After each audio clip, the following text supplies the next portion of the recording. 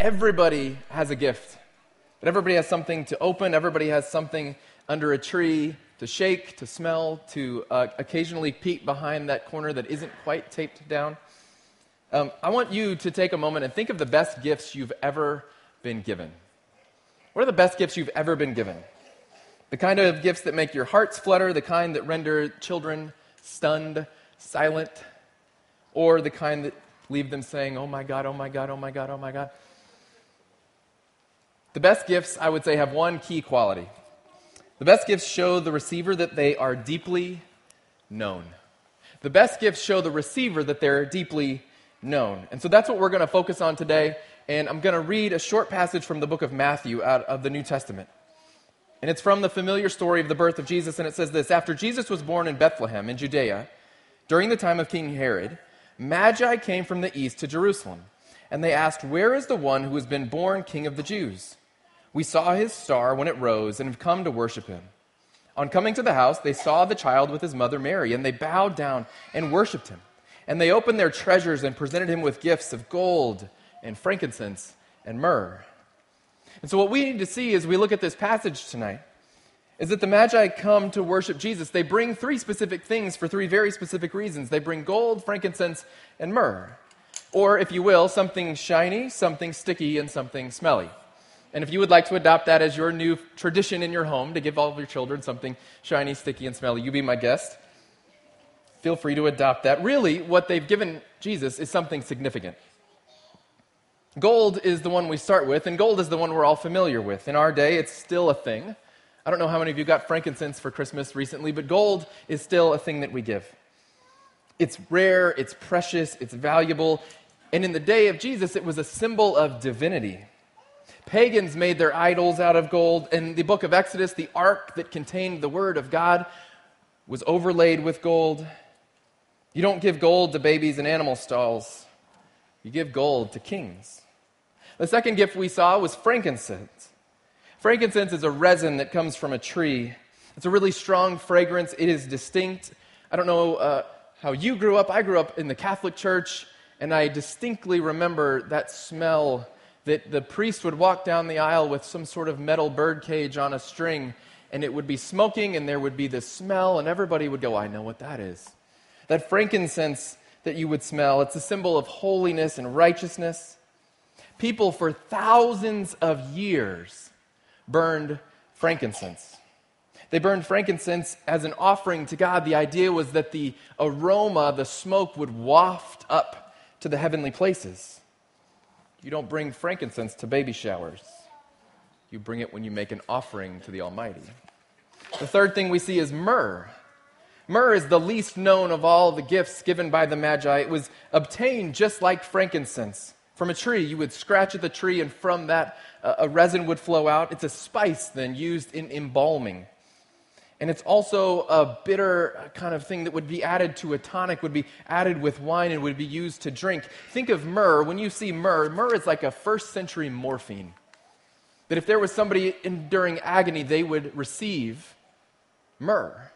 They would mix it with some sort of liquid that would allow them to ingest it, to then get some relief from the pain. Myrrh was what was mixed with the vinegar, the wine that was offered to Jesus on the cross. It symbolized bitterness and suffering. It was a symbol of deep affliction. You don't bring myrrh to celebrate that life has come. You bring it to use when death is near.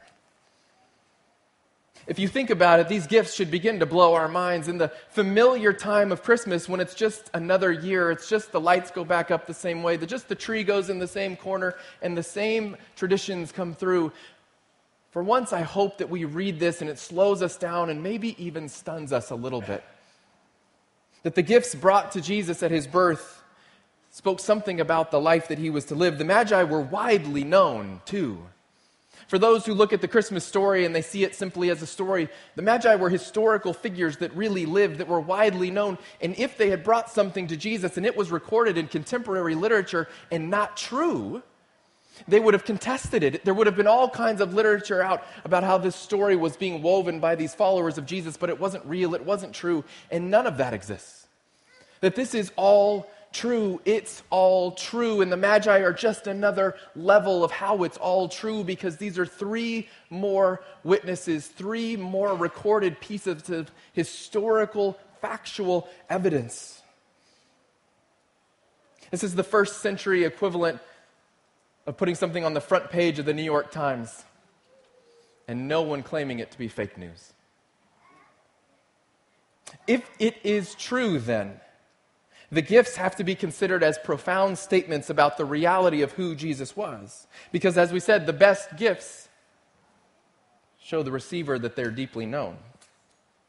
And so gold laid before Jesus said God in human form. Frankincense brought to the manger said there was no need to burn it anymore so that it might waft heavenly places. No, heaven has come down, and so we lay it at his feet.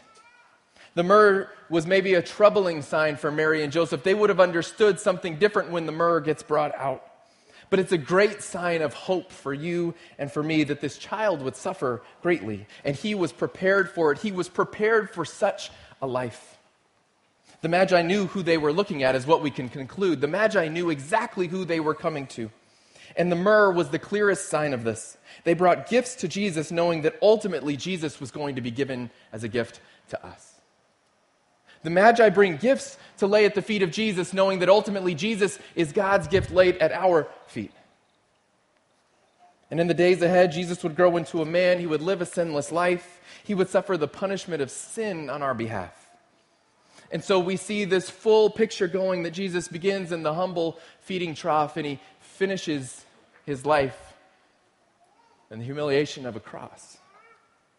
He took the punishment of our sin and our shame. He suffered and was taken from the cross by his friends, and they took him to a borrowed tomb, and the Bible says they embalmed him. They wrapped him in burial cloths and spices in myrrh.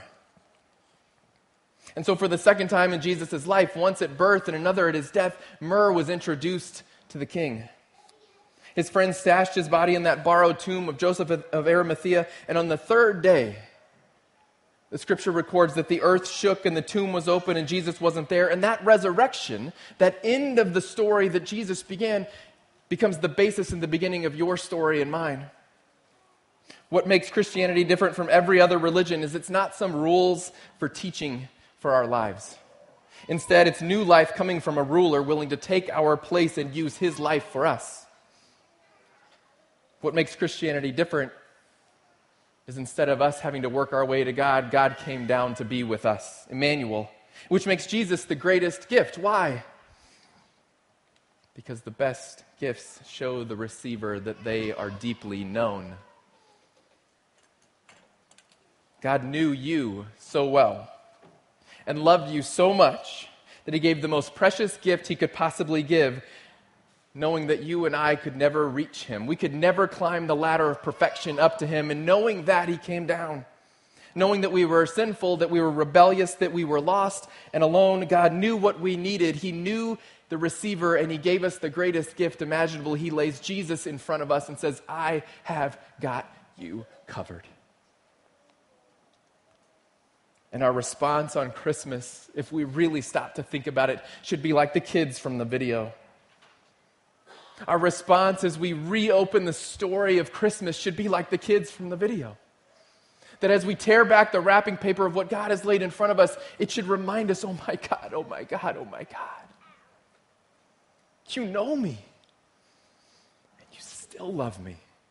You know my darkest parts. You know my deepest regrets. You know my worst shames. And you love me anyway. You still give me this. Oh my God, oh my God. And we would fall on our knees and we would cry out, my Lord, my King, my Savior, this Christmas. You know me. Christmas is our annual reminder that God knows us on the inside and on the outside, that God knows us from our first moment until our last, that God has seen the story of your life, that he knows the pain of your heart, that he knows the deepest longing of your soul, and he has already delivered the solution. That in Christ alone our hope is found. In the newborn baby in the manger, we have the hope of eternity. Not only does he know us, but he would endure suffering and death for us, that he would give his life for us, that we might be free from sin and free from shame and free to know him and follow him. And so my prayer for us as a community, my prayer for every heart in here is that as you gather around the fire this year, as you gather around a Christmas tree, around the Christmas table, as you take on all your normal traditions, as you begin to tear into a gift, maybe this year you would remember maybe just the first gift. That this year you would take a deep breath and you would remember that the greatest gifts are the ones that show just how well they know the receiver. And there has never been a greater gift than Jesus, than Emmanuel, than God with us, that in chaos, you and I have peace. In sadness, you and I can have hope. In darkness, you and I have light. And in death, you and I still have life. Because in Jesus, we have the greatest gift ever given. Will you pray with me? Heavenly Father, this is your gift to us. Lord, thank you for what you have done. Thank you for what you started and what you have finished in Jesus. Thank you for the way that it stills our hearts. In a season of great busyness, in a season of chaos and stress, of anxiety, where grief and depression might peak, Lord, that you allow us a Prince of Peace, that you bring a great healer, that you bring a great hope. Father, my prayer is that every heart in here would know that peace. Lord, I know that there are no accidents, there's no coincidences, that the folks who have gathered in this place, each one of us, Lord, we carry a past we're not always proud of. We carry habits and hang-ups, all kinds of hurts with us. And Father, we give those to you today. We give those and lay them at your feet in exchange. Father, we receive the gift that you've given us in Jesus. Pray that that gift would settle in deeply. Lord, that the truth of the resurrection would become the truth of our resurrection. Father, that you would make that known to us, you would make yourself real to us, and that we would feel your embrace in this place. Lord, let us not ignore the butterflies in our stomach that's you saying there's something real happening. Let us not ignore the goosebumps when the choir sings that says there are angels among us. Father, let us not ignore another Christmas, but instead, Lord, whisper throughout the season, whisper that you are near, you are here, you are with us, you love us. Father, thank you for the gift that is Jesus and for the season we remember him. We lift all these things up in the name of Jesus. Amen.